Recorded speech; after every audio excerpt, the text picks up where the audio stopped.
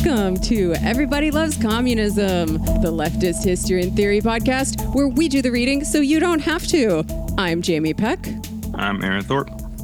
And I'm Jorge Rocha.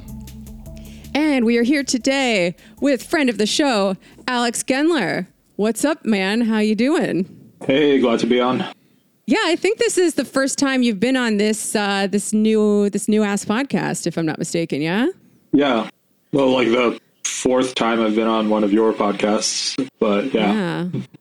Well, that's good. You can tell Sean and Andy that you're my friend now. And they can suck a bag of dicks. No, just kidding. Just kidding. It's all good. Everything is great. Anyway, we have you on here today to talk about a very interesting new series called Trauma Zone. What it was like to live through the collapse of communism and democracy. The Soviet Union, not good with years. What, 1985 to 1999. 99. Yeah, got it. Nailed it. I always go over my notes and then I forget basic shit like the title of the thing that we're talking about. Like the subtitle, yeah. Not even the subtitle, the full title. Yeah. So this is an interesting film. By who, Jamie? 7-hour long film by Adam Curtis. By the god, Adam of Curtis, the BBC. And I guess we talked about it with you at two separate parties, one that I was at and one that Jorge was at. And you were like, hey man, this is an interesting series. No one's really talking about it.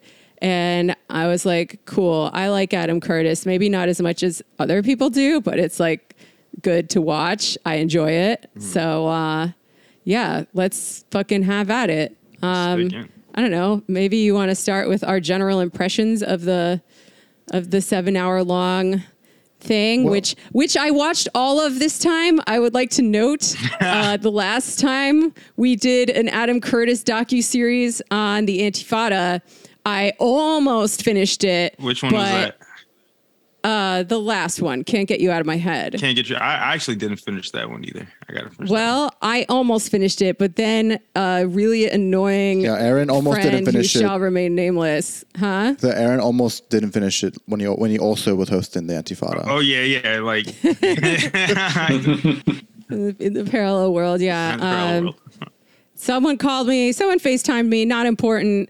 I did not finish it. And then someone complained about how I didn't finish it online. So I was like, you know what? I really have to fucking finish this one. And, there's maybe like in the last one, like in most of them, there's like the last episode is the most important one where he kind of like brings his argument together. But it did not seem that way. No. Did it seem that way to you guys? No, I was just about to agree with you, Jamie. It actually didn't seem like that in this one because I guess the premise for like you just gave the premise with the title, but yeah, it's the collapse of the Soviet Union. And then like this spoiler alert, everybody. Spoilers, this hyper injection of capitalism. But like the last episode, like I guess everyone knew that it was going to be about the rise of Putin, but like it's almost like, hey, I hate to put it in these terms because it's a historical event, and like not just historical event, but like also like a tragedy. But like it's almost like a Marvel film, like the end mid credit scene or whatever that, where it's like Putin. The last 4 minutes are like this guy that he doesn't name because you see the pictures and the photographs and shit and news clippings and you know who he is, and it's like ha ha. And the villain in the sequel or whatever. Exactly. Right. Trauma Zone 2, the extended Adam Curtis universe, the hypernormalization universe. But I'll just like real quick before because we got a full panel. But I liked it. Like just art as a film, I guess. I really liked it. I like the fact that if anyone hasn't seen Adam Curtis stuff, he's this documentarian where he covers power systems, the old systems of power. I can't do a British accent, but that's usually the kind of what he says, right? He talks about these liminal eras and times. And in his last documentary, Can't Get You Out of My Head, like a lot of them, he uses like this vignette kind of storytelling style. So he pulls in all these different narratives from different countries, and especially his last one, different individuals. But this one, there was no voiceover. There's no like music. There's no overarching narrative, but there aren't like really these characters besides like these oligarchs and politicians who come in and out. and these everyday people, but it's just this whole panoply of like human life during like the collapse of the Soviet Union. And he uses, I guess, just like these like text, you know, instead of a voiceover. And I don't know, it just really seeing people laugh and cry and dance while you're also seeing these fucking like capitalist robbers just loot the country, you know, and politicians, just seeing that intermix and that like that kind of diametric, I don't know, content was just, I don't know, it was just really overwhelming. Like it was honestly like I was exhausted after watching it. I was like, wow, this is tiring and also very depressing. So yeah, I same. Liked it. Yeah, I found it very exhausting to watch. In fact, there was one night when I tried to eat dinner while I was watching it, and I realized that I couldn't do that. Yeah, because there are bodies on the screen and shit too. There's like, just like so much shit constantly going on, and it goes by so fast. And you're like, wait, who's that guy? What the fuck is going on? And I had to like keep pausing it to take notes. So like, yeah, definitely not a thing that you can eat during. Like it or be on your phone, because like you'll miss like an important piece of text, like, you know, an uprising in what former Soviet republic in what year, 1990 something. You know, I feel like I feel like a freak now because like I watched this over the course of several dinners. Well, look at you. Well, you know, you stay making the rest of us look bad. All right, it's fine. I'm used to it. You just built different. Well, I mean, yeah, to be frank, I was like, there were times I was eating. I'm like, oh, what the fuck is that? It's just like looking away from the screen. Oh, that's a dead body. Like, okay. Yeah, there's definitely some stuff you don't want to watch while you're eating. But yeah, I think maybe it was intentional, although it was very overwhelming because like I'm not super familiar with all the events covered. There's all these guys with like long ass Russian names. I'm like, am I supposed to know who that is? Yeah. And they go by in the blink of an eye. I'm like, oh, what the fuck was that? Oh, there's a genocide. Oh, there's another genocide. Shit. But maybe that was intentional, right? Maybe he wants us to feel confused because the people living through the collapse of their society were not confused. What do you guys think, Alex or Jorge? So part of this covers like the early part of my life because I was born in what was then in Ukraine, what was then the Soviet Union in 84, and grew up there, and we left in 91. In October 91, 2 months before the Soviet collapse. So it was interesting to kind of watch, like, and, you know, obviously I was like 7, but I mean, I was in 2nd grade. I was wearing the like little Octobrists youth uniform and whatever. So, you know, I remember a fair amount of stuff. Obviously, I didn't experience it as an adult. I didn't know what the hell, you know, what was going on politically, obviously. But it's interesting to me to like kind of, because this is clearly intended for a Western audience, right? So the way you guys are experiencing it is probably closer to what like the intended viewer would be experiencing. And actually, it's funny because the person I was watching it with, she was born right after the Soviet collapse in Moscow. So it's like where I stopped remembering stuff, she started like remembering stuff. So yeah, it's like weird. And I think definitely the way that this departed from his like previous style, where you ever see that tweet with the Adam Curtis bingo? Yeah. No, but I could probably tell you what's on it. Yeah, right? it's like, but 9 Inch Nails was a fantasy. Yeah. Yes. And then everything changed. Yeah. But one man thought different. Yeah, or like 9 Inch Nails soundtrack, or like, you know, psychedelic colors, like the scenes this fading into each other. Power. Yeah. So it's like it was interesting that he decided not to do any of that. And I think part of it was definitely this idea that, you know, presenting these like really emotionally charged, often like some of the, and it's very like disorienting, right? Because some of the clips are like, some of them are funny as hell, right? Like when they were trying to get like the horse in the trailer and they keep coming back to that. Right. And then that's intercut with like, you know, I was like, blown up dead bodies and children crying. Right. And I guess the idea is to like sort of try to emulate this experience of not having an idea what's going on and just being like jolted from one thing to another. So yeah, I think that definitely was part of his intent, right? Yeah. Go ahead, Jamie. Go ahead. Oh, I was just going to ask, do we think that this was effective? Because I have sort of mixed feelings about it. You know, on the one hand, I think it definitely did what it was trying to do, where it sort of mimics the feeling of not knowing what the fuck is going on and having shit just fall apart in all sorts of like too many ways to keep track of. At the same time, you know, you don't have that Adam Curtis monologue sort of synthesizing it or bringing it together. You know, you're left to draw your own conclusions and make your own connections from it. Yeah. Go ahead, Aaron. Go ahead, Jorge. Go ahead. Okay. I think my thoughts on it. I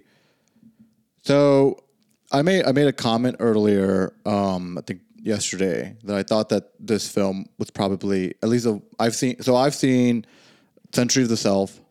I've seen All Watched Over by Machines of Loving Grace. I've seen Hypernormalization. I saw the one that came out not last year, but 2021, and then this one. And I actually think I like this one the least as like a documentary. Mm-hmm. I think this is like not, if you're interested in terms of learning history, I don't think it's probably that great in my opinion, but I think it's definitely the most artistic. I think it's definitely the most unique in terms of because of what we're talking about right now, is that giving a sense of kind of a feeling of like never knowing what, like you keep this feeling of, oh, the other shoe is going to fall, but continually. Like, you don't know when it's going to drop, but it continually you feel like something's going to happen. But then, like, it just continually happens, where it's like you're anticipating something else, and it just keeps getting worse. And it's reminiscent a little bit of like now. I mean, Adam Curtis said that himself. There's an op-ed in The Guardian that he wrote, and he kind of explained, you know, what he was trying to do with the film, and then he specifically likened it to what was. Well, this was maybe a couple months ago when Liz Truss was in power and the whole like economic experiment in the UK, and he specifically likened it to that. He was like, you know, it's kind of like what we're experiencing now with like inflation and the pandemic and everything else, just kind of constantly getting out of control. Yeah. And Jorge too. I just wanted to say, Jorge, you brought, I think that's a good point that. If you want something that's like a bit more of a historical narrative, that this is a historical narrative, but one that's kind of like a little bit more linear, even if it's a little bit fractal, right? You know, and a little bit like he goes off on tangential, I guess I should say, and kind of ties it back together. But actually, I'll kind of argue that like this is maybe like a more accurate representation of history. Like what I mean by that, like, you know, you can tell history by like several different ways. You could like either have anecdotes where it's like, you know, from someone in their own experiences, you know, you can do some vignette like this where you kind of, his other films are more like these stories that are easy to follow, or you can kind of do it where it's like this kind of like, you say this like kind of building uncertainty, you know, where like nobody really knows what's true anymore, but everyone has an overall feeling of what's happening, like this zeitgeist, you know? And it like, I don't know, I guess like when I think about history and like all the stories, the people that we don't know, you know, the names that we do know, but the names that we don't, you know, like people that were just trying to survive and like, you know, like live everyday lives and weren't trying to like have these great machinations about power or politics or money. I don't know. I was like, okay, I guess like, yeah, man, if I like, you know, this is like akin to like historical acid trip, if anything, you know. It was just like kind of this assault on the senses, you know what I'm saying? Which that's kind of what I appreciated about it in terms of like storytelling. But yeah, you're right. If you want to like, you're probably better off either reading a book or watching a doc, like a more like a what's the guy that makes those Burns? What's the Ken Burns kind of sort of style documentary? Yeah, I like, because I think there's sort of a danger in assuming that like, you know, oh, this is kind of like an accurate presentation of history. Because on the one hand, yeah, it's like, you know, it's all real footage, right? There's no kind of like authorial voice kind of giving a slant on it. But you have to think about the fact that like, there's a choice in like what footage, like he's working with what footage was available. Like this is all stuff compiled from the archives of the BBC Moscow bureau. And so, this is like a problem that emerges right away, right? Like, what's the title? The title is Russia 1985 through through 1989 Trauma Zone. It opens with a scene set in Poland, which was never even part of the USSR, right? And then there's parts that are set in like Ukraine and Turkmenistan and whatever, right? And then so there's already this kind of problem, which is, like people have become more sensitive about it lately, which is like, using Russia as like a general term to refer to all these other places that are not Russia, right? And kind of like implying that there's like a generality to like the Russian experience is the experience of all these places. Which, like, for some intents and purposes, when you're talking about the Soviet collapse, yes, there was stuff in common, other stuff, and I think it kind of tries to do this later on in the series, where it goes through all the different like civil wars and ethnic conflicts that broke out, but it's really hard to do that when you're just sort of showing the footage you have available, a lot of like the bulk of which was from the Moscow bureau, right? They didn't have bureaus in all these other places. So yeah, I think that's like something to kind of be aware of, like the limitations of the material that he's working with.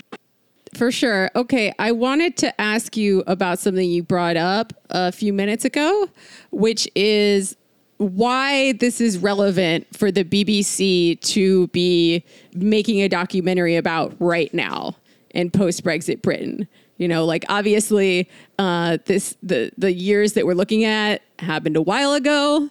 It's not to say that it's not like an evergreen, interesting topic, but what the fuck is going on in Great Britain right now that would make it a cogent comparison or cautionary tale? Yeah, I mean, I could quote from the man himself. I was just reading this op-ed, and his like Adam Curtis's like constant theme is that, and it's weird because it's not entirely a left-wing argument. He both kind of talks about the old structures of power, as something that was like tyrannical and whatever in a way, but he also kind of he's weirdly nostalgic for the old structures of power, where you get this constant idea in his films that, well, at least the people in the old structures of power had big ideas for society that they were trying to implement, whether or not they were like insane, unworkable ideas or not. And that the moment we live in now, no one believes in anything anymore. Even the people in power don't actually have any kind of vision of a society that they're trying to build. So I think that's kind of, I think for him, this, we're in one of those moments now, and this moment in the US, in Soviet and Russian history kind of parallels that. He goes into it a little more deeply. He talks about how, both the sort of, and the UK was had this new prime minister who only lasted 2 weeks now, Liz Truss.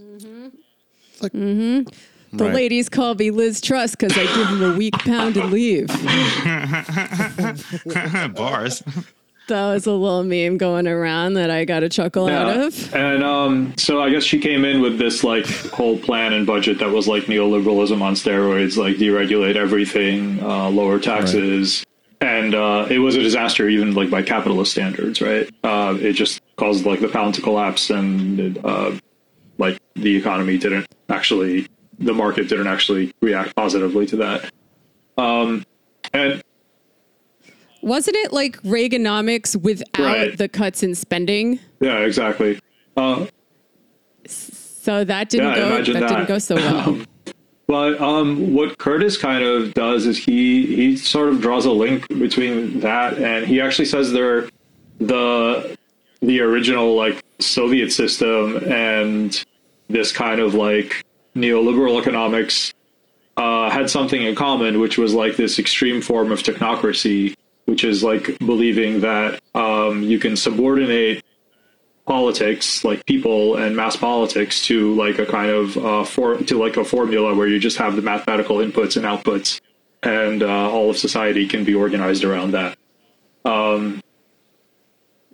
So yeah, I think that's kind of that's sort of the overarching theme that he's obsessed with, like the grand dream of technocracy and the like disastrous failure of it. Yeah, I think, and that's a theme that runs through a lot of his work. I personally have well, going into the thing, I mentioned this to all of you, but in my opinion, I think Adam Curtis in this way is kind of a little bit of a one-trick pony, where it's like I don't necessarily like, I think that analysis is correct in part in terms of whether applying it to a multitude of power structures, including the Soviet Union. But I also think I also think there are limitations to that, because I think he tried it a little bit with like the one that came out before this one, to like say like the Cultural Revolution, and in terms of like, and it's like, well, the reason that kind of wasn't the, hot take wasn't the best thing ever, was I think maybe for different reasons. And I think here also, so, and we could kind of talk about it in a little bit, but in terms of like, I think that how I find his politics, I think are a bit limiting, but I still find his technical ability as a filmmaker, par none. Yeah, I don't know. You guys have given me a lot to chew on so far. I think it's interesting that he seems so, that he seems to think that people in power have no vision now and no overarching, demanding thing that they believe in, because technocracy seems like a vision of sorts to me, albeit like a hollowed out one, right? Like you just believe in the power of, expertise, or these sort of mechanized, the magic of the market to like correct itself, which we know doesn't work, and things of that nature.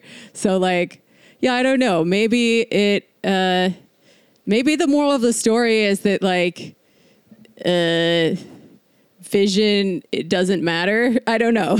Like, because people with a vision, people without a vision, I don't know. Maybe we just need to be, well, the Soviets thought they were doing science, right, with historical materialism. We think we're doing science with that, but maybe the moral of the story is you need to have like that human element driving it. You can't just input everyone's needs into a computer and expect it to sort them out. Or maybe you can. They just haven't gotten it right yet. I don't know. What do you guys think? Well, to be fair, I think a lot of the Soviet stuff that they didn't keep up with technological advances with computers. But that's kind of I think it's very relevant actually, because you see that was one of the things that really like struck me in the first couple in like parts 1 and 2, when it's still the Soviet Union, and they're showing, and it's just like slapping your forehead insane when they take you through the single suite of offices.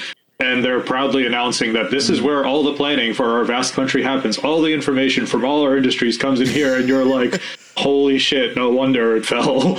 Like, and then, the offices are like half empty, and he opens one to like show how people are proudly at work, and there's no one in it. And he like very quickly recovers. He's like, oh, they must be at a meeting. That's how hardworking all our workers are. Yeah. And then they like triumphantly announce that they're introducing computers, like that they're just introducing computers to the process in like 1990 or something. I think that's actually very relevant.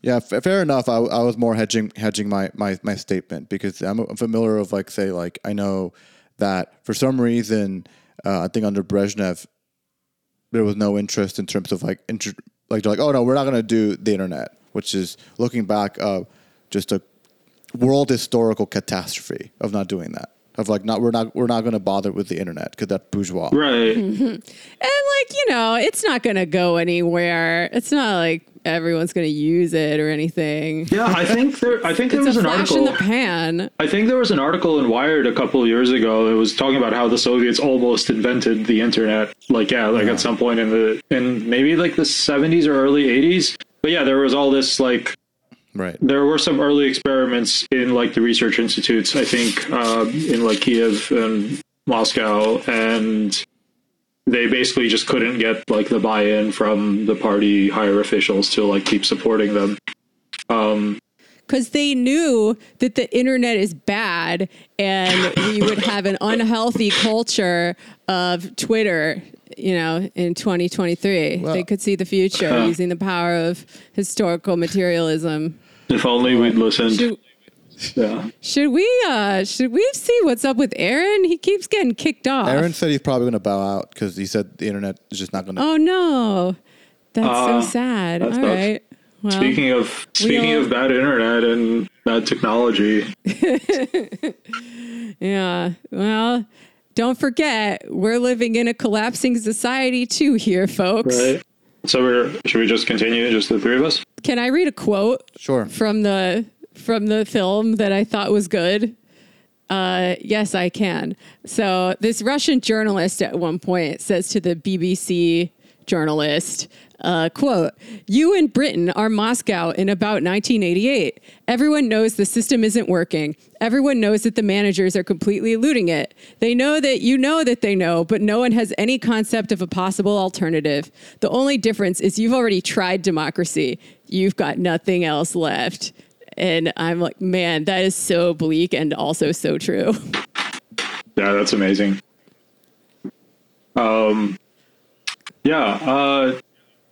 So I don't know about like, I'm still stuck on like, is this an accurate representation of history? Because one of the things that I found really frustrating was like, okay, so, you know, you're going to remove the narrator and not do the whole Adam Curtis thing. Fine. But then then you're relying entirely on the captions to give any kind of like information or context. And I thought like, I don't know, I found the captions not very well written and kind of very like sort of ad hoc and really just like minimal, right? And they're not really like, the captions are there. They're you're expecting them to do all the work. I didn't think they did a good job of orienting, like if I didn't know as much as I do about the region, I think I would feel pretty lost.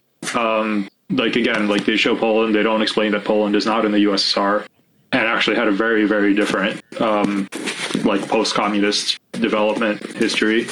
Right. And then whenever they, it'll be like, yeah, clip, and then, oh, and by the way, there was a and then suddenly there was a civil war in this place that has never been mentioned before and doesn't get mentioned again.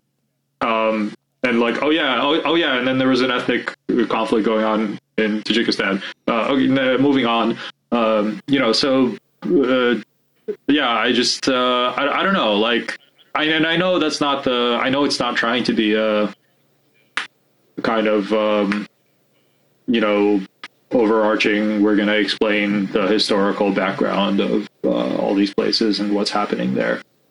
But it still feels kind of cheap. I don't know. Yeah. Yeah, I found myself Googling a lot of stuff while I was watching it, and eventually I just gave up because I was like, I'm never going to finish this. Maybe that's the point. Maybe you're supposed to be like pausing it and Googling it as you go. I don't know. Yeah, I think I really agree with that, Alex. And there's like a point. I mean, this happens multiple times throughout the series, but there's like a point with like, say, it's like, oh, like there was like this coup where like they, were members of the Communist Party, like, hid what's his fucking name, Gorbachev, and it's like, oh, but it just says like there was a coup, but it doesn't even explain why was there a coup, and it's like, or it doesn't explain like no, and it's like it's great that there's footage about it, but it's also, it's like, no one talks about the fact that the reason they did it was because they're like, no, we want to, it's just hardliners that are trying to keep the Soviet Union going, which, is its own kind of other conversation, right? Right. But I find it, I think ultimately there is like this political element because like there's so much, because like on the one hand, there are the idea of like, oh, well, this is close to more accurate history because so much like ordinary people and, there's no one's acting. It's just like live footage and what have you. So in one sense, that's true. But on the other hand, this is still kind of, BBC footage, right? So who are they going to film, right? Who are they going to record? Exactly. People who are like the pro-democracy activists who are like have an issue with the Soviet Union. Now, and the thing is like, you do kind of see a glimpse of ordinary people who didn't have, who may have they knew, everyone obviously saw there were problems that were happening and there was issues going on, but then there were those who, didn't say wanted the end of socialism. Like there was like I really like that clip of like when they introduced like as a perestroika, I think is how you say it. Yeah. Like Perestroika. where it's like where Gorbachev introduces like some capitalist elements, and then there was like that lady that's like, because like there were like these co-ops that are selling in the marketplace, and this lady, like this older lady that's just there, and just like, all of you, just this is terrible, stop doing this, stop, like, and it starts yelling how like, no, all of you are just selling like the same thing but for more, this is bad. And it's like, and it just starts explaining like, no, what you're doing is you're basically creating primitive accumulation. Like you're basically creating a surplus when there doesn't have to be one. And Right. and I was really struck by, because this is just an ordinary person just saying this, and it's like, well, there was also the guy. I think in the same kind of scene that you're talking about, there was right after her. There was a guy who's kind of really just sort of smirking and kind of skeptical about the whole thing. He's like, yeah, let them try this. It's not going to work. Nothing like, and I was kind of impressed. He mentions Lenin's NEP. He's like, yeah, even Lenin's NEP only lasted a few years. And I mean, I guess he was right.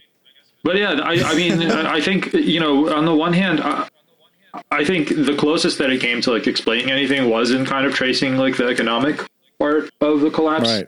And, it was the captions do like sort of try to explain, like there were these cooperatives, and then they speculated in like this non-cash that was supposed to be just used for settling accounts between different state industries.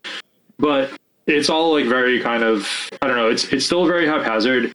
You're also kind of, and I mean, I think this goes to your point. This might get to the sort of different political tendencies that you and me come from, but when the show starts, the Soviet Union's already in crisis, right? It's not like everything's going great, and then they decide to introduce capitalism, and then it all starts falling apart. And that's kind of, I guess, the tragedy of it. Like it starts out in crisis, and then it just keeps getting worse and worse, and every attempt to try to do something is both like too late and also making it worse again. And I think there's only this is where I kind of miss the Adam Curtis narration, because there's only so much. And I mean, I literally wrote down the captions, and they get so repetitive because you just run out of ways to say, like, and then the economy completely collapsed. But then like 5 minutes later, and like, but now it was completely absurd. And then like, 5 minutes later, but now it was utterly corrupt. And it's like, okay, no, we already got there, right? But there's always a new bottom to discover. Yeah.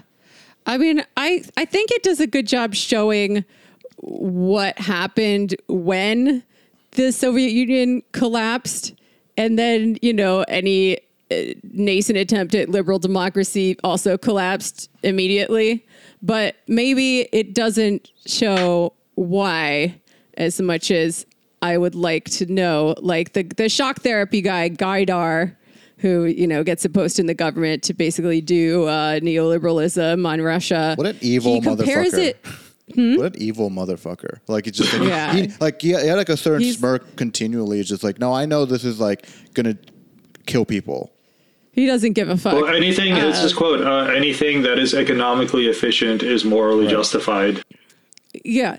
And he fucking Ayn Rand reading ass motherfucker. And he also says another thing where he really does view it as like, this is overdetermined. This is a force of nature. And he compares it to the collapse of the British Empire. Right. Like there's nothing that anyone can do about it. But then if there's nothing anyone can do, why is he actively making policy and changing shit around? Like there obviously is something he can do, but it is interesting to see like the combination, because I think it's true. Like, I think a lot of this was overdetermined by these larger macroeconomic factors. And at the same time, you know, these bureaucrats, these people in charge had the choice of what they were going to do during that time. So like, I don't know, how much of it do y'all think was overdetermined, and how much did the policies just make things worse? Because it does seem like they tried a lot of different things and nothing helped at all. Yeah, I think this is super interesting, because I just got this. Is Gaidar a historical materialist? Like, because he sort of is saying, yeah, these are all just larger forces and it's inevitable. But I think that's actually like really super interesting, the way that people in power kind of, I guess this is like political theology or something, the way that people in power both absolve themselves of responsibility and take credit, right? Because when a politician says like, you know, this is inevitable, but also I'm doing things to help that inevitability, right? It's sort of positioning yourself as like, you know, there are the gods and this is the God's will, and I'm a servant of the God's will. Essentially, which is kind of what Gaidar was doing in relation to like free market capitalism. Because it's not like, on the one hand, it's like, yeah, this would happen even without me, but I'm going to make sure it happens the way it was going to happen anyway. And you know, socialists do that too, right? A certain brands of socialists like also have, you know, used that kind of like dual imaginary. But yeah. I think it's interesting. I mean, my take is just that the collapse of the Soviet Union was overdetermined because it collapsed, right? It's like, it's almost like a tautological thing, because we live in this reality, right? So it's like, clearly there was nothing that could be done to prevent it, because there was, it would have been prevented. But on the other hand, though, I think there's like, on the one hand, I think that like, I'm gonna say two things about this that Adam Curtis did a really good job on, that helped explain something about like the collapse, I think, but also did a really poor job with something, with another undercurrent, which is like the first thing. It's like, I think did a good job of like giving a sense of people's personalities and like a sense of like who they were as figures, particularly like particularly Gorbachev and who's the Russian president, Yeltsin. Like, where in a sense of like Gorbachev, I just was so struck by, just complete weakling in terms of like really just like was not the guy for the job, in terms of like, again, a sense of like, I think he meant well. I'm not someone gonna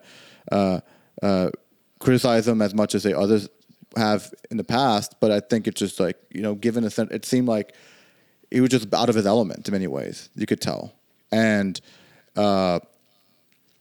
which ties to the thing with like Yeltsin. It's like Yeltsin, I viewed him as like just totally like a nihilist, like just did not believe anything. It's like, you know, I remember I texted Jamie about like, there's a point where Yeltsin's talking about, Yeltsin's like cynically saying that all the bureaucrats don't believe in anything and they're all corrupt. And it's like, well, I'm sure they were corrupt, but I don't know if all of them didn't believe anything. I really am skeptical of that claim. But the thing is, like, Yeltsin says that because he himself is a bureaucrat, and he doesn't believe in anything. So he's like, well, I can say this because I know I don't, so it doesn't fucking matter. So, and people, I'm sure plenty of people, and clearly that was the case, felt that way, that people didn't believe in anything and were just corrupt. So I think it's like that element. But on the other hand, which is kind of what I'm getting to, is like, well, I think, and part of what was said earlier was like BBC and like, you know, Adam Curtis's politics. I think it's like ultimately there is this, you know, liberal analysis, my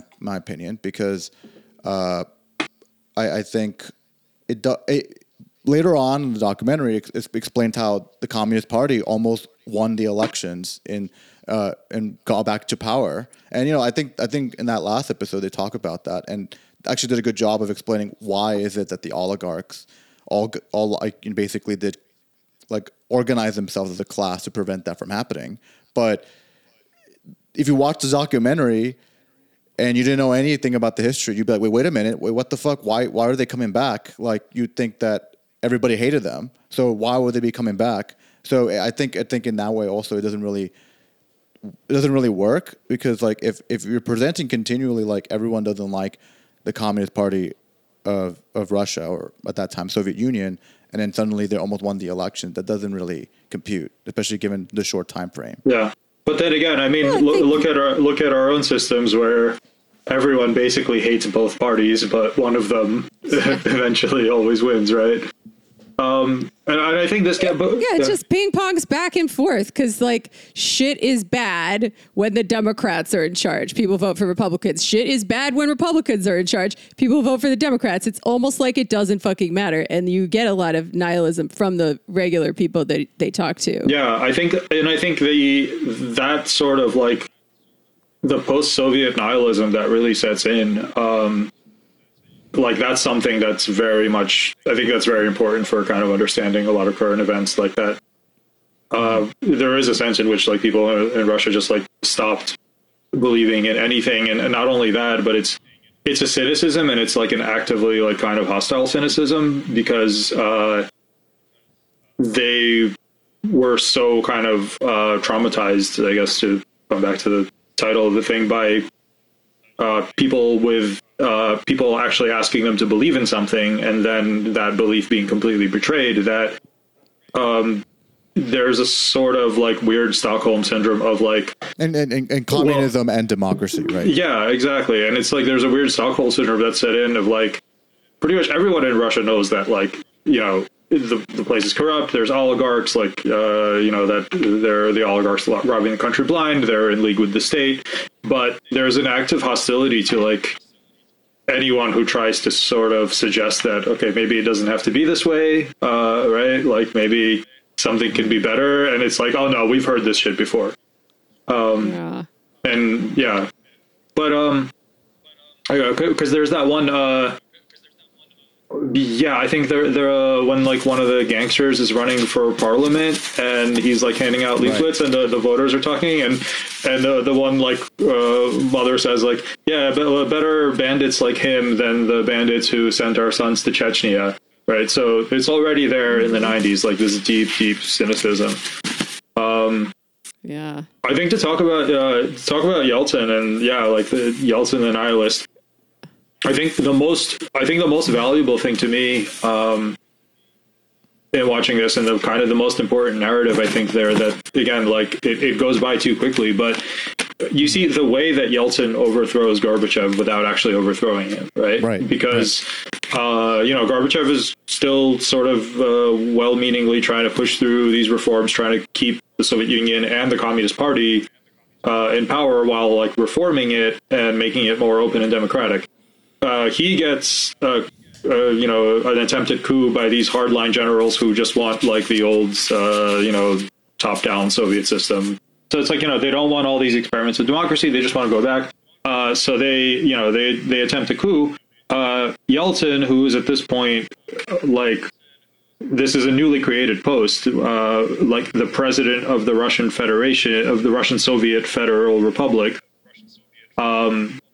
which, is still part of the Soviet Union. And he sort of raises himself as the hero of democracy, as standing against these reactionary coup leaders who are trying to drag our country back into the past. And, he delivers his speech from the top of the tank, and he rescues Gorbachev, right? He rallies the popular resistance to the coup, and eventually the military ends up not supporting the coup, and Gorbachev is freed and returned to power.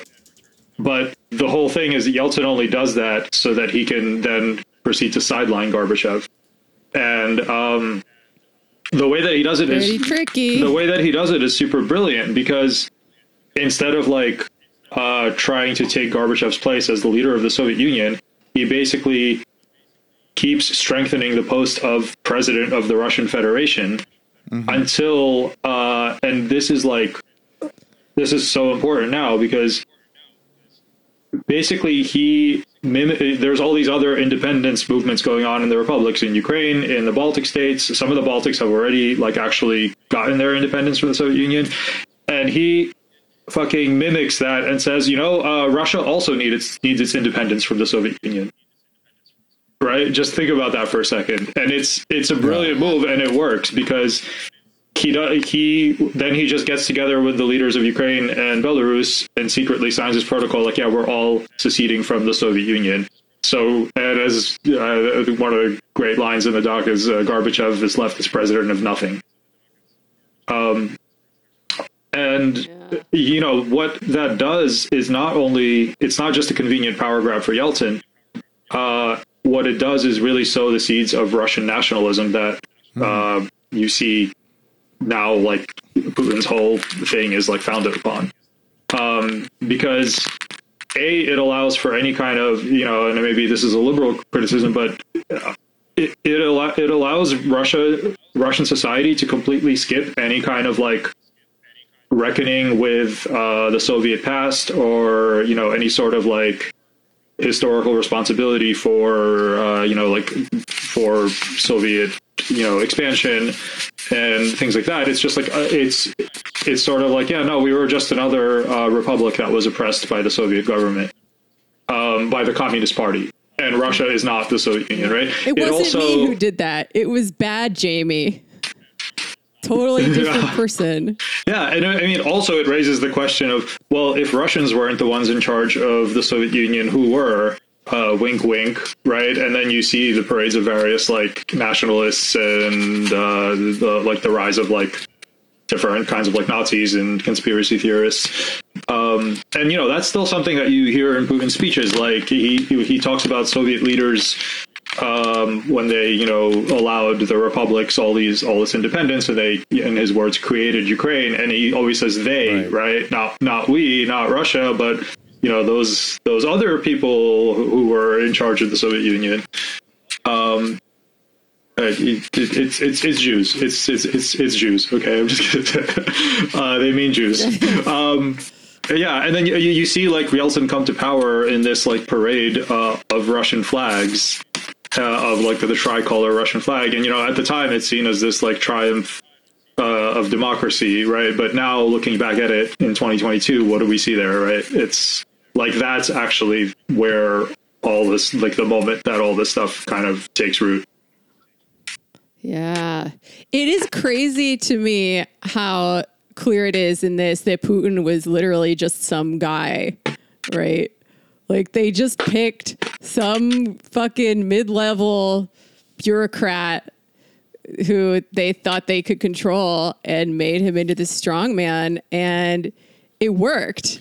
And where am I going with this? Yeah, that's fucking crazy. I think it's also like a nice materialist account of how the liberal democracy failed, right? Like we see almost this like weirdly racialized or ethnic stereotyping of the Slavs by Americans today, where they're like, well, you know, the Slavs are cold and brutal people. Like, they're just not cut out for democracy. But, like, no, there was actually a very distinct set of circumstances, material circumstances even, in history that made things go that way and that made people just kind of fucking give up. Yeah. I think that's true. And I think this whole, like, Western stereotyping of Russians, I think that's kind of the danger of presenting, of the format that he chose, like without any narration, where you just, because honestly, like, okay, presenting a series of like extreme and shocking and traumatic and like, you know, it does sort of, the overall effect, even if it's not what he means, it does kind of play to the stereotype. Oh yeah, like Russia is just this crazy, bleak and brutal place where senseless things just happen all the time. And, you know, this isn't anything we didn't already get from, like, if you grew up in the 2000s and were on the internet, you know, like all the clips of like crazy Russia, the dash cam videos and stuff from like gaming chat rooms and whatever, you know, like this is already, we kind of already knew that. Yeah. Well, yeah. What's interesting too about, I mean, like you're kind of talking about it, like, you know, say for instance, like when you were, I found in some ways quite a lot of disappointment with the documentary, frankly, because like a good example is like how he talks about Ukraine, right? It's like he kind of glosses over a lot in terms of like I wouldn't say like I'm some expert by no means, but even just the way to talking about like, oh, like, you know, there were like oligarchs in the East and then there were like national movements in the West, and it's like, well, I mean, there's a lot more than just that, but also like if you're going to talk about it, you have to expand on it, right? Because like it's like kind of to your point earlier, it's like, oh, something's happening in Chechnya, something happening in Turkmenistan, something's happening in Afghanistan. It's like, well, like this is very clear, like somebody who either was somebody Curtis didn't really have a plan in terms of like talking about it, or just like my take, honestly, I feel like he just doesn't know enough, and it's just like kind of go in and is like artists do. We're just like, I'm just going to give my depiction of it without even like knowing too much about the actual history. And it's like, well, like there's a lot going on, and it's like, and there's a reason why there is no comprehensive, like really, we don't have like a really well done history of the fall of the Soviet Union quite yet, because like there's so much of the world in terms of culture and societies in terms of like that happened, and it's like we're still in the wake of that. So that's I think like I don't blame him entirely either, but it's just like I think, you know, particularly with like when kind of moving into wondering, well, what does that have to do with now? I feel like, well, I don't know if you can really draw too much from it because of the fact that it's just like it seems all over the place. Yeah. Yeah. I don't know. I feel like the parallels to now are certainly still there. And like, look, if they wanted to do a really comprehensive history of the fall of the Soviet Union, it would have to be like 10 times as long as this was. And, you know, maybe people can Google some things, pause it, fill in some of the blanks for themselves. I did. It's at least good to have these markers to say, oh, yeah, this shit happened here. This shit happened here. But I also wanted to talk about the U.S. role in all of this, because, you know, we see some presidents on screen in this, and you're always like, oh, wow, look, that's George Bush. Oh, it's fucking Bill Clinton. And like, I want to know like what you guys think is the depiction of the U.S. role in this collapse fair and accurate? I feel like to the degree that it's portrayed, it is like, you know, Yeltsin literally bombed Parliament to take their power away. And, you know, Bill Clinton rolls through and he's like he literally goes right past the bombed Parliament and he's like, everything looks good to me. Good job, y'all. Very democratic, nice democracy. Great. So like, I don't know. What do you guys think? Yeah. Great Clinton impression, by the way. Thank you. No, and I think, like, if anything, Curtis probably understates it because, I mean, this is a BBC production, right? So there's a lot more footage of, like, but it's sort of the same thing, you know, the profiteering kind of like British auctioneers who are, like, just, like, basically auctioning off, you know, luxury items, and they're talking about how, yeah, you know, there's a lot of difficulty here, but there is a lot of money flowing around regardless, and it's yeah. So definitely, like, the Western vultures are there. It's like understated, if anything, in the Yeah. I love the fucking fashion people that they get, the Russian Vogue people. That's so cool. And that one guy's like, I think communism fell because it's just so ugly. I'm like, fashion people never change. Stay gold. I mean, I think, yeah, I think I agree with what Alex mentioned.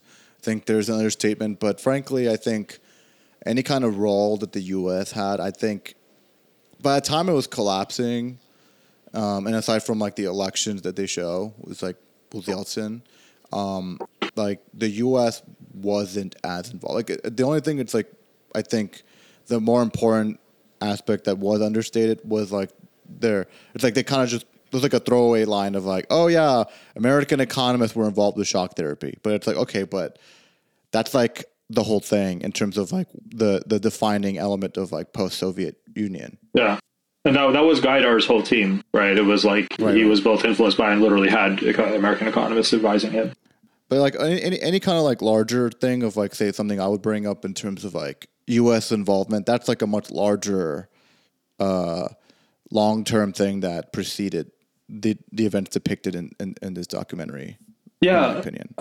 Yeah. And actually about that, like, there was like a weird omission because, I mean, the U.S. basically doesn't figure into, they don't really talk about the Soviet Union's foreign policy except for like the invasion of Afghanistan in like the first couple of parts. And there is this kind of like popular narrative that, the U.S. made the Soviet Union fall, or they like, that it was this victory for the U.S. and that they specifically like broke it up. But, I think that and this is like a common thing of my bone to pick with like Marxist-Leninists, that there's this sort of like simplistic idea of how capital works, and that capital kind of wants one thing, and it ignores like the kind of fundamental, like that capital isn't a conscious process and it's a global process of internal contradictions. So at the same time that, yes, like global capital in a way saw, a communist state, even if it was barely communist by that time, as a threat. At the same time, a lot of global capital was very much willing to work with and invest in the USSR, even during the Stalin years and more. But, when you have, there's part of global capital wants like things to fragment and to have investment opportunities. Other parts of global capital want stability and want more managed ways to kind of extract surplus value. So when during those years, actually, George Bush was making trips to the USSR, trying to get the leaders of the different republics to sort of cool it and see if they can keep it together, because there was a lot of worry that, what was going to happen to all the nuclear weapons, and that there was going to be a lot of chaos, there was going to be civil wars, and, the U.S. actually didn't want that because, again, capital wants war, but it also wants stability. It wants both things. Yeah, I mean, and also something we've talked about on this show, particularly when we talk about, like, say, theory and other elements, is it's the history of society is the history of class struggle. But the thing is, like, within class, there are struggles internally as well, where, I think a good example, we talked about this in a previous episode last year when we talked about Silicon Valley, where I had argued that basically crypto is really just this kind of front of Silicon Valley, those members of the ruling class, that faction, wanting to try to do a coup of the true ruling class of the United States, which is like the East Coast, finance capital, oligarchy that exists, and it's like Silicon Valley is kind of rising, and they're like, okay, they just need the last push to just become like, no, now we're the true ruling class of the American economy, where it's like right now they just have a lot of valuation, but they don't have the true political power that, say, Wall Street does, and so I think that analysis, I ultimately agree with it in the sense that, it's not so straightforward to say that there was total investment of like a total, I think if anything, they wanted to get rid of socialism in the Soviet Union and then eventually get rid of it, but they didn't want it to get all of it to disappear all at once in the way that it did. And because of what you just brought up, I mean, it's clear that, let's be clear that capitalists ultimately were against, say, any kind of socialist state, and they are to this day. But I think how quickly that happens is like definitely another thing altogether. Right. Well, they wanted it to become a Western-style liberal democracy, right? And they, continued to pretend that was what was happening. But see, like it's clear that capitalists aren't even committed to democracy, right? Because they were willing to support Yeltsin when he shelved parliament, right? They were actually quite willing to support, Putin and his rise to power. Like they literally, I think the last episode really talks about how, like, they got Western PR firms and modeled Putin's first presidential campaign on Tony Blair. And yeah, it's only very late in the game that the sort of international, whatever can be called, like the Western capitalist class starts turning against Putin. Yeah, I mean, I don't think that's not news to any of us, right? Like, I mean, they're not invested in democracy in this country anyway, so it's like, yeah, like it makes you wonder, like, maybe we don't really have democracy either. Like, really, what's the difference between, like, we've talked so much between the three of us about how this system that we have, so-called Western liberal democracy or whatever, isn't actually that democratic. And yeah, I guess there are matters of degree here, but at the same time, maybe America should get off its high horse when it comes to judging strongman Putin over there, I mean, sure, but there's a very clear, like, important difference. Like, one, that we're having this podcast and we're not like, we're not in jail right now. Which, maybe give it a few years. I don't know. But one other thing I want to bring up is like, part of the other kind of the danger of like presenting this sort of narrative of like, it's just total chaos and just one bleak thing after another, and there is this kind of like, it sort of plays into because obviously the time period was traumatic for, I mean, Russia and a lot of the other former republics, like, Ukraine was no better off. One thing I remember is, our first few years here when we came here, and I mean, we had like nothing. Like, my mom was cleaning houses. We were living like with my grandparents in like sharing like a 2-bedroom apartment with like 4 people. And even then it was like, we were scraping together like $50 to send to like friends and relatives back in Ukraine during the 90s, because during the 90s that was literally like a matter of life and death for them. So yeah, like, and then, but there's this common narrative, I think both in the West and definitely within Russia itself and promoted by the regime, which is like, oh, in the 90s you had pro-Western capitalist Yeltsin who allowed all this chaos and all this looting to happen. And then you have Big Daddy Putin who, put the oligarchs on a leash and restored order, and now life is so much better. And this has kind of been a lot of the basis of Putin's power, which is like, like maybe, like, we know he's corrupt and we know he's authoritarian and our like civil liberties are slowly being eroded, but do we want to go back to that time, of that terrible time of the 90s?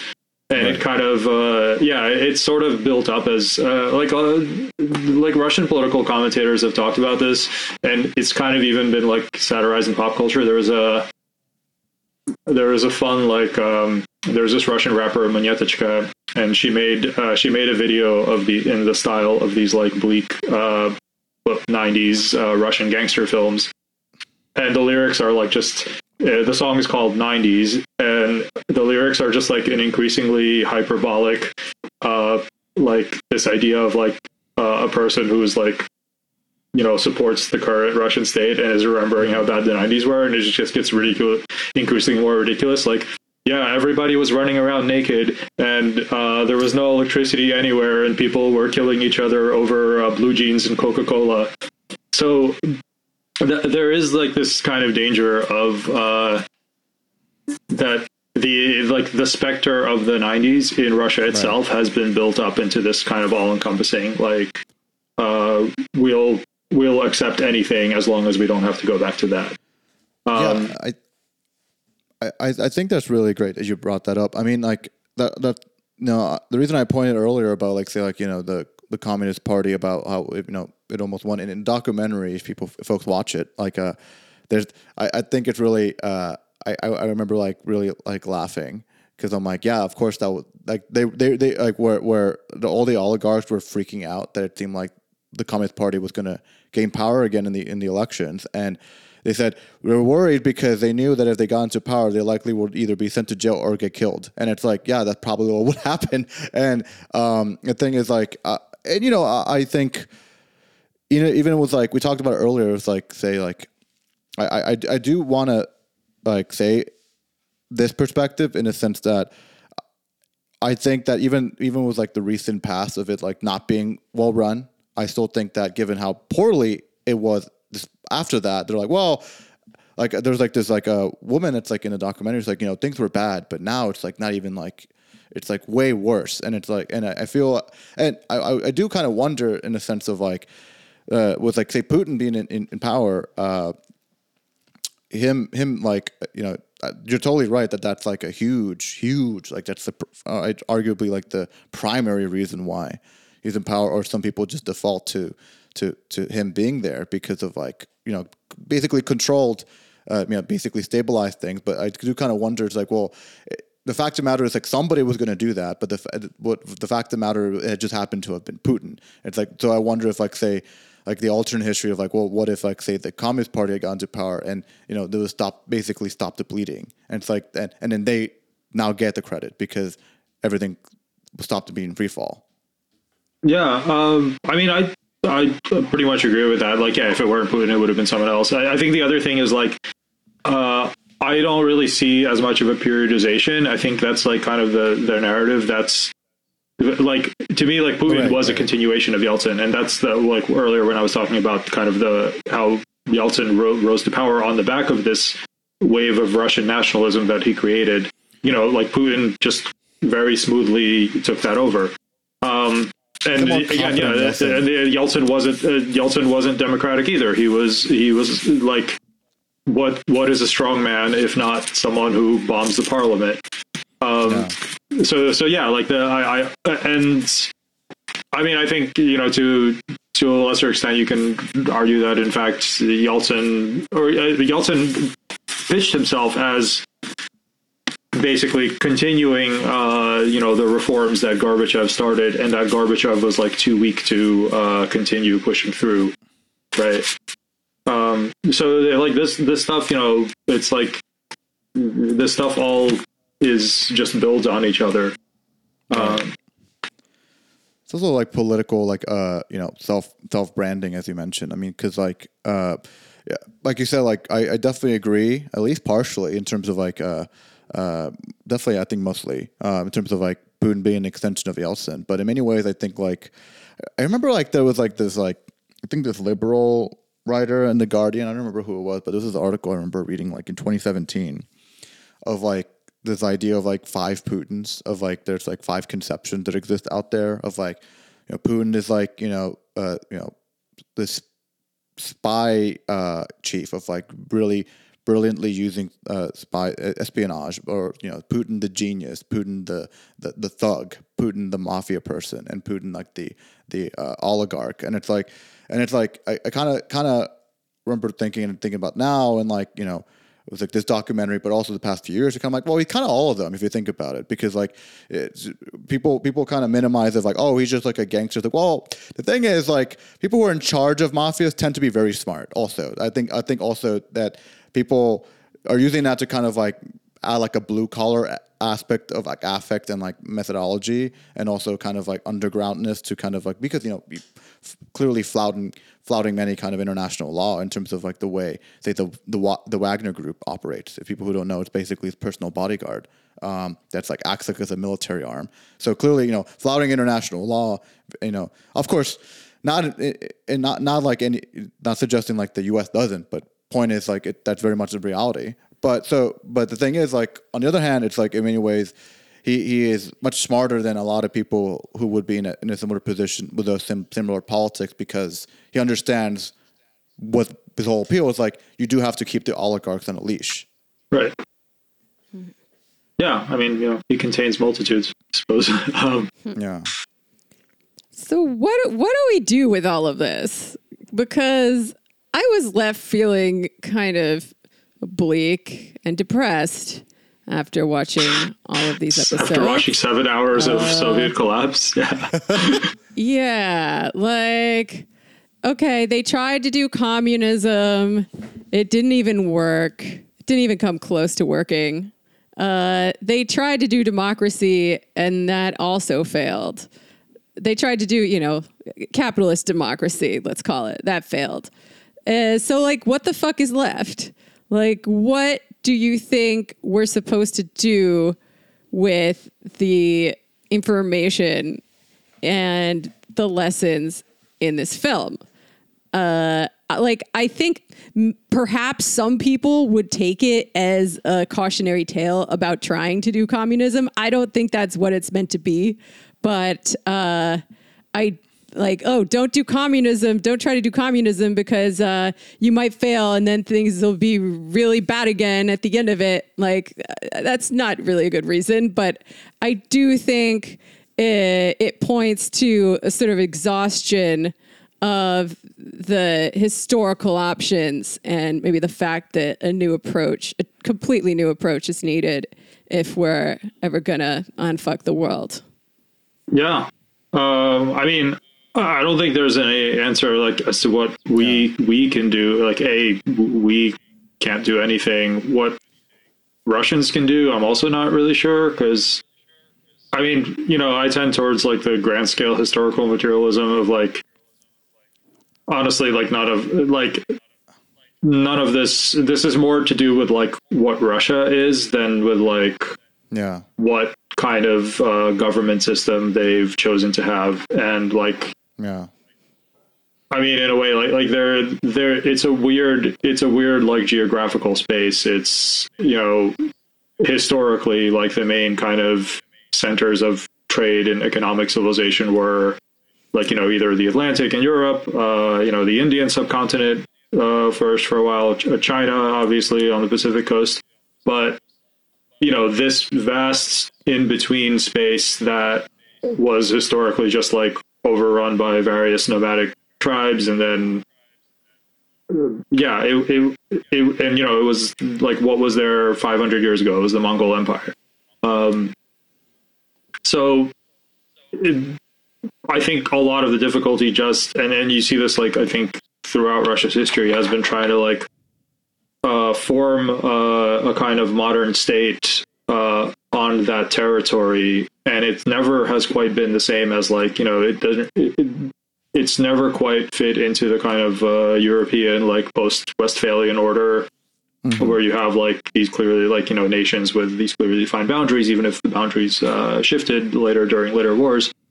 And I think Volodymyr Yushchenko in Jacobin, he's a Ukrainian economist, commentator who's I think in Berlin now, but he had a pretty good analysis of the basis of Russia's economy as being very almost a kind of let's say a capitalist feudalism, where you just have these oligarchs who not unlike American oligarchs who basically control intellectual property and trade flows.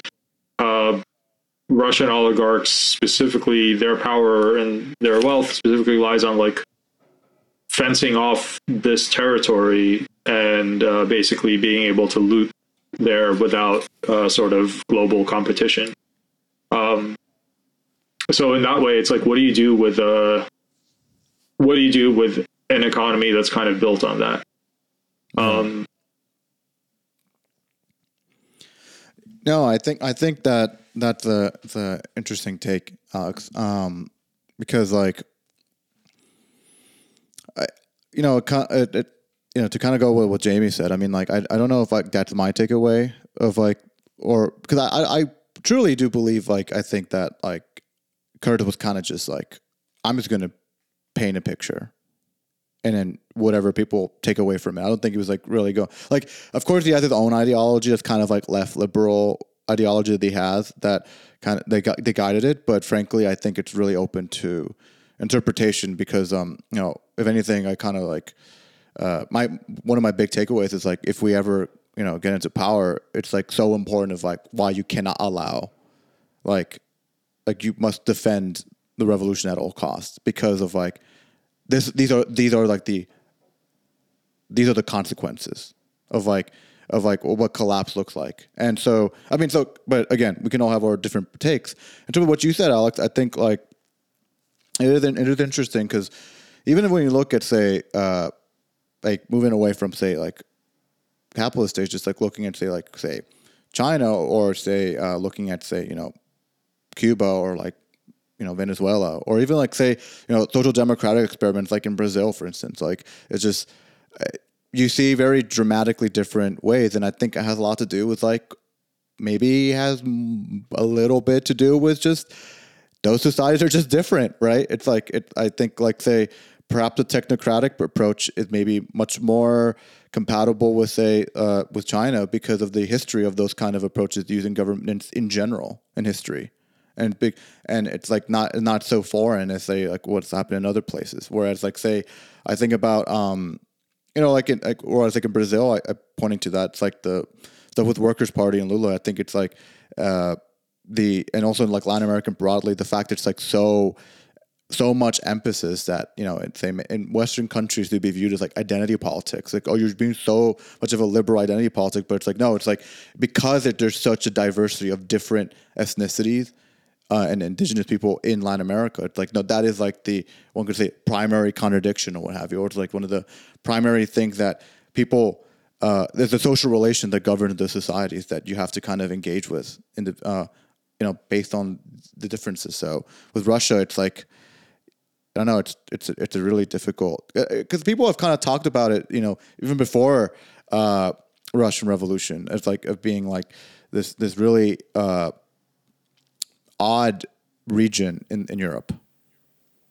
Well, Eastern Europe is very multi-ethnic as well, and that is one thing that came out a lot in the series, right? Like all of these old nationalisms and ethnic feuds start to reemerge now that there was not this unifying umbrella of the Soviet Union anymore.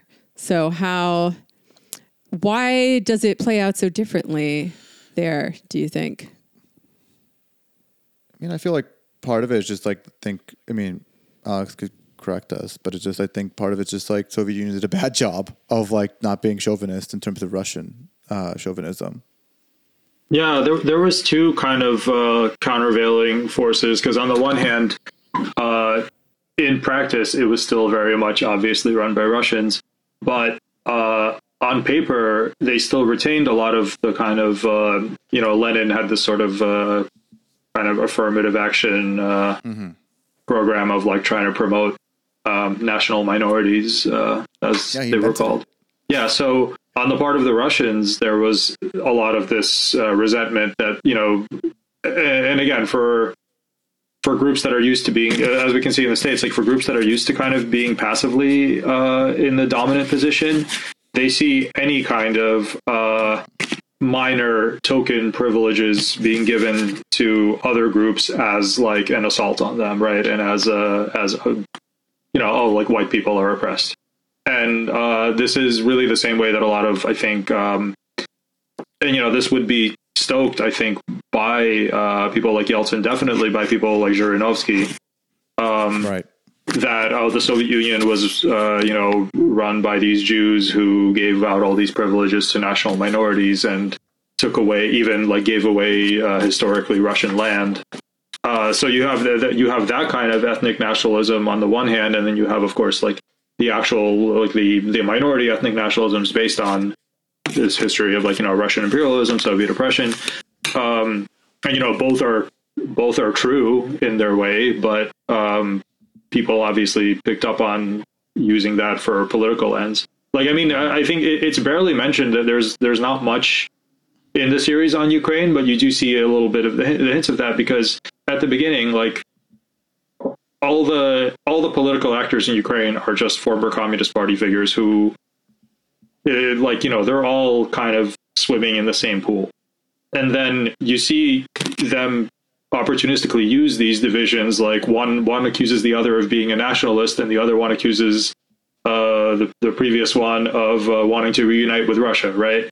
And you can kind of see how, like, this is kind of what one of my like hobby horses about the way that the conflict, like the war in Ukraine, is reported in the Western media, even whether it's like pro-Russian or pro-Western. A lot of people like kind of reported as, it's like this deep root-seated ethnic conflict with like going back centuries, and the ethnic Russians and the ethnic Ukrainians, the same way they kind of reported like the Yugoslav wars or the Middle East conflict, right? And it's like it really like underestimates the extent to which like this is all very modern shit that was created by like stirred up by politicians in the 90s, and basically like these divisions were created by the equivalent of like people being bombarded with like Fox News times a million, and kind of forming an identity around that. Yeah. The way the oligarchs just like fully seize control of the media was very instructive. Yeah, I mean, like it was. They basically were just like, no, we can only allow Yeltsin to be on the TV because if we allow any of the other candidates, particularly the Communist Party, they could make Yeltsin not win the election. They already admitted like there was probably fraud. But I mean, I feel like even like voter fraud, like they say, I think that's kind of like almost secondary if like you are able to manipulate people's opinion, because like you can only get away with so much voter fraud. Like you can't just so blatantly like just do so much voter fraud where it's just like no, like Yeltsin won by like a 90%. It's like, okay, I mean like the jig is up, right? It's like, and given like the state itself was already so weak at that point, if it was a very strong state, it's very different. But it's I mean it's fascinating. I mean you bring up like what's going on in Ukraine, and I think that sounds right in the sense of like I've seen like just horrendously racist things said about Ukrainians, but also horrendously racist things said about Russians, and people who are on either side of the conflict in terms of like what they're arguing for. And I remember seeing something just so absurd, and I think a few months ago, where there's like this thread that went viral that was saying, why basically saying that the Russian people are the most genocidal people in human history, and just like starts conflating everything that like the Kiev, going back to like the Kievan Rus and like the Tsar and like what happened under like Get out the calipers. Like Soviet Union, and it's like it really reminds me of someone I know has like this. It said this really insightful like simple thing to describe is like if your politics isn't rooted in like class, like in terms of like a fundamental value, then like what's left is like essentialism, and in many ways it just ends up being race science. Yeah. So it's like if you're not engaging with material reality or materialism, then like what are you talking about? It's like, oh no, there's something fundamental, essential about them as a person, and that's how you get to these like absurd arguments. Like no, there's something about being Russian that makes you evil. Right. Yeah, exactly. I mean, kind of all roads besides class lead to some kind of essentialism, right? Ultimately. I mean, like superstructures do exist, right? And culture kind of culture emerges from material reality that has some sort of effects that aren't directly material, but they're still indirectly material, right? So like, and our job as socialists is to kind of trace those things and not to settle for the sort of surface level essentialist explanations, which is kind of like why I was talking about like sort of Russian geographic history. Like there's sort of a reason that certain forms of government emerge in one region and kind of are stronger there than and like that the same kind of forms of government that emerge in like coastal mercantile states have more trouble emerging in like mostly vast land-based territorial empires. Mm-hmm. Yeah, I don't know what any other points you guys wanted to hit. Stray thoughts, lessons, favorite scenes, just like well, I mean, now we know how to defeat a tank. That was pretty cool, right? You just like drop a giant cloth over it and they can't see. That's pretty cool. It's like putting it over like if you have a bird, you just put the cloth over the bird cage and it goes to sleep. It goes to sleep. Like, who knew you could do that with a fucking tank? Yeah, well, now we know based on like seeing historical documentary footage that we want people to watch for independent reasons than what we just described. Purely educational reasons. Educate yourself about history. Also, definitely want to know more about the weird killer animal programs that the Soviets had, right? Oh, yeah. It goes by very quickly, just like everything else in this. But like, That was weird. Apparently, Stalin tried to breed a chimp with a human to make super strong humans, and I'm like, wait, what? What did I read that correctly? And also, there were killer dolphins that they trained during the Soviet era that now are being sold off to the circus. Like, what could possibly go wrong? Those got sold off to Iran. I think there was like like spy dolphins that could be used to like attach mines to enemy submarines. Like they would just go and blow up an enemy submarine. But yeah, I think I want to see that happen at the circus. I think that would be pretty lit. I'm on unironically team dolphin liberation. For sure. I mean, this is a canonically Posadist show, just like the Antifada. Posadism. This is one thing I've carried over with me. Excellent. Yeah, there's also like that little girl that like totally steals the show. The one that is total amazing. hustler. Oh, she's so good. Yeah. I love the beggar child. She made me so uncomfortable when she first came on screen because she just had a gun in her hand, and I'm like, oh my god, why am I watching this 5-year-old have a fucking gun in their hand? I'm like, oh my, it was so uncomfortable. But turns out that she's just like the main character of the whole thing. Yeah, and she gets Russia, you crazy. She gets capitalism because at the end she's like telling the guy, you're filming this and you're like making your career, but you're using my time too, and I'm not getting paid. Yeah, she's the sole breadwinner for her entire family. Like, she definitely has a point. Right. Yeah. No, it's like how do they have so much footage of her? Like, were they making a reality show about her? Because I would watch that. I think there was some. I think she did appear in some documentary. I guess you got to go back and look at BBC stuff. But I also stuff. think I think it's like one of the things they teach you in journalism school. I think of like if you're able to find like good like characters or whoever or people, like then just like keep following them. Like good journalist pieces and books like do this. Like a good example of like something in the past few years that we recommend everyone read is what's that Vincent Bevan's book, the Jakarta Method, where it's like there's like 3 or 4 characters in the whole book that Vincent Bevan just kind of like zeroes in on and then just follows throughout the rest of the book as like uses their lives as like a way to ground the reader of like a larger history. It's like that's like journalism at its best typically. Yeah. And like it is crazy the footage that they have in this. Yeah, no, it's I mean, I found it always kind of like a little interesting that kind of always ended it with like many thanks to all the hundreds of BBC crew that filmed it. It was like it was like kind of like almost a shocking and startling contrast to everything you're watching because it's like given like how everything's falling apart, right? It's like strange to see, like it's almost jarring to see like a very blatant solidarity and kind of like a great gratitude. That's being said. Yeah. It's like, Adam Curtis is right. He's like acknowledging the people who is really responsible for this to be possible, because without all those footage and all those people who were out in the field, I mean, many of these places were like dangerous. Like, they were flat out and like they're like filming this place that's like, oh, if everyone doesn't leave right now, you're going to get shot. And then they're still filming. And it's like, dude, like they could have gone shot themselves, right?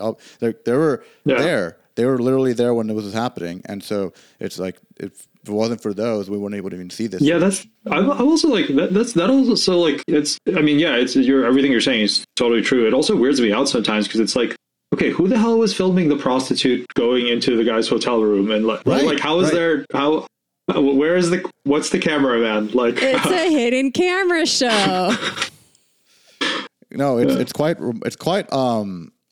remarkable in the sense of like, I think it's definitely a skill, a willingness to just keep filming. Yeah. It'd be funny if Adam Curtis did it all himself, though. Yeah. I'd be pretty impressed. Like he just went to the Soviet Union like 40 years ago and then just like kind of just like was like waiting and just recording a lot of footage. Just he's everywhere, man. Yeah. He knows your thoughts. I sent this to my mom to watch. I wonder if she'll. If she watches it, I want to kind of hear how she thinks, because she remembers all this stuff a lot better than me, obviously. Right. Yeah. I'd love to get her take. That must have been just fucking crazy to live through. Like, I can't even imagine. We were like listening to the Spice Girls here in the United States when all this shit was happening. But they had the Russian Spice Girls. That's in there, remember? Right. Yeah. Oh, yeah. Stop erasing them, Jamie. Okay, my bad. Yeah, they had Spice Girls too. Right. Yeah, you're like, I can't possibly imagine what it's like to live through the collapse of your society. I wonder what that's like. We'll find out. Well, one lesson from this is that it could always get worse. Yeah. Like, even the shitty democracy we have here could get even worse, apparently. That's fun. It's fun to think about. Bright future ahead of us. Yeah. Oh, boy. Maybe. And that's why we have to do the thing. Yeah, we won't say the what thing. thing, but do the thing. We just got to do it, folks. Just got to put our heads together and do it. Just, before bad stuff happens. Just think of like happy thoughts. That's what we mean. Happy thoughts. Yeah. Positive mental attitude. PMA. The secret, but for leftists, just positive thinking and manifesting.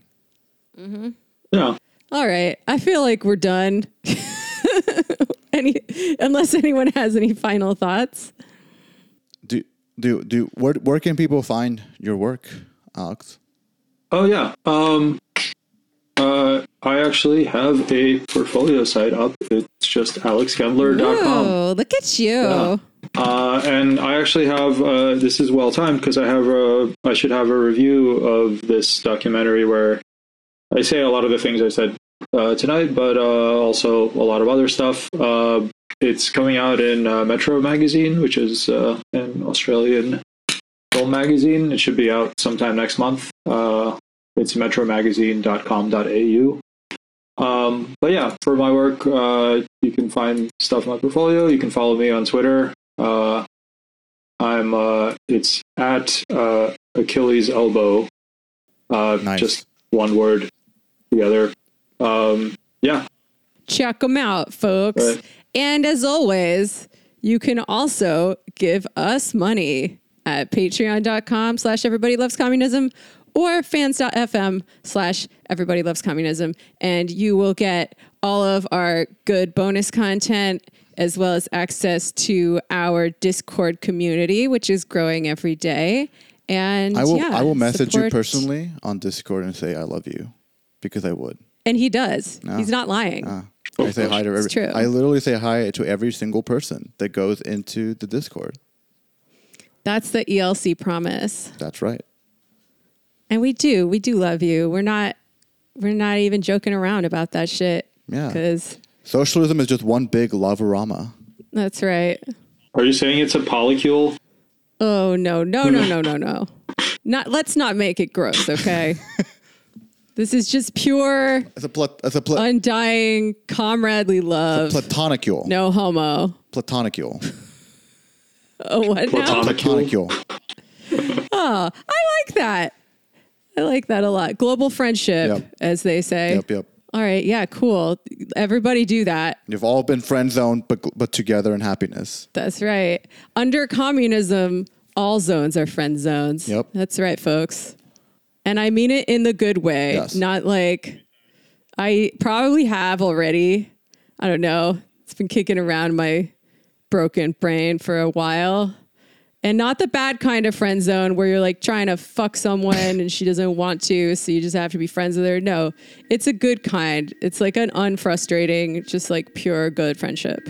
It's what we're going to have. Yeah. And until next time, do the watching. Do the friending. Do the friending. Do the friend zoning. Bye. That's right. All right, we're done. Hell yeah. Good job, guys.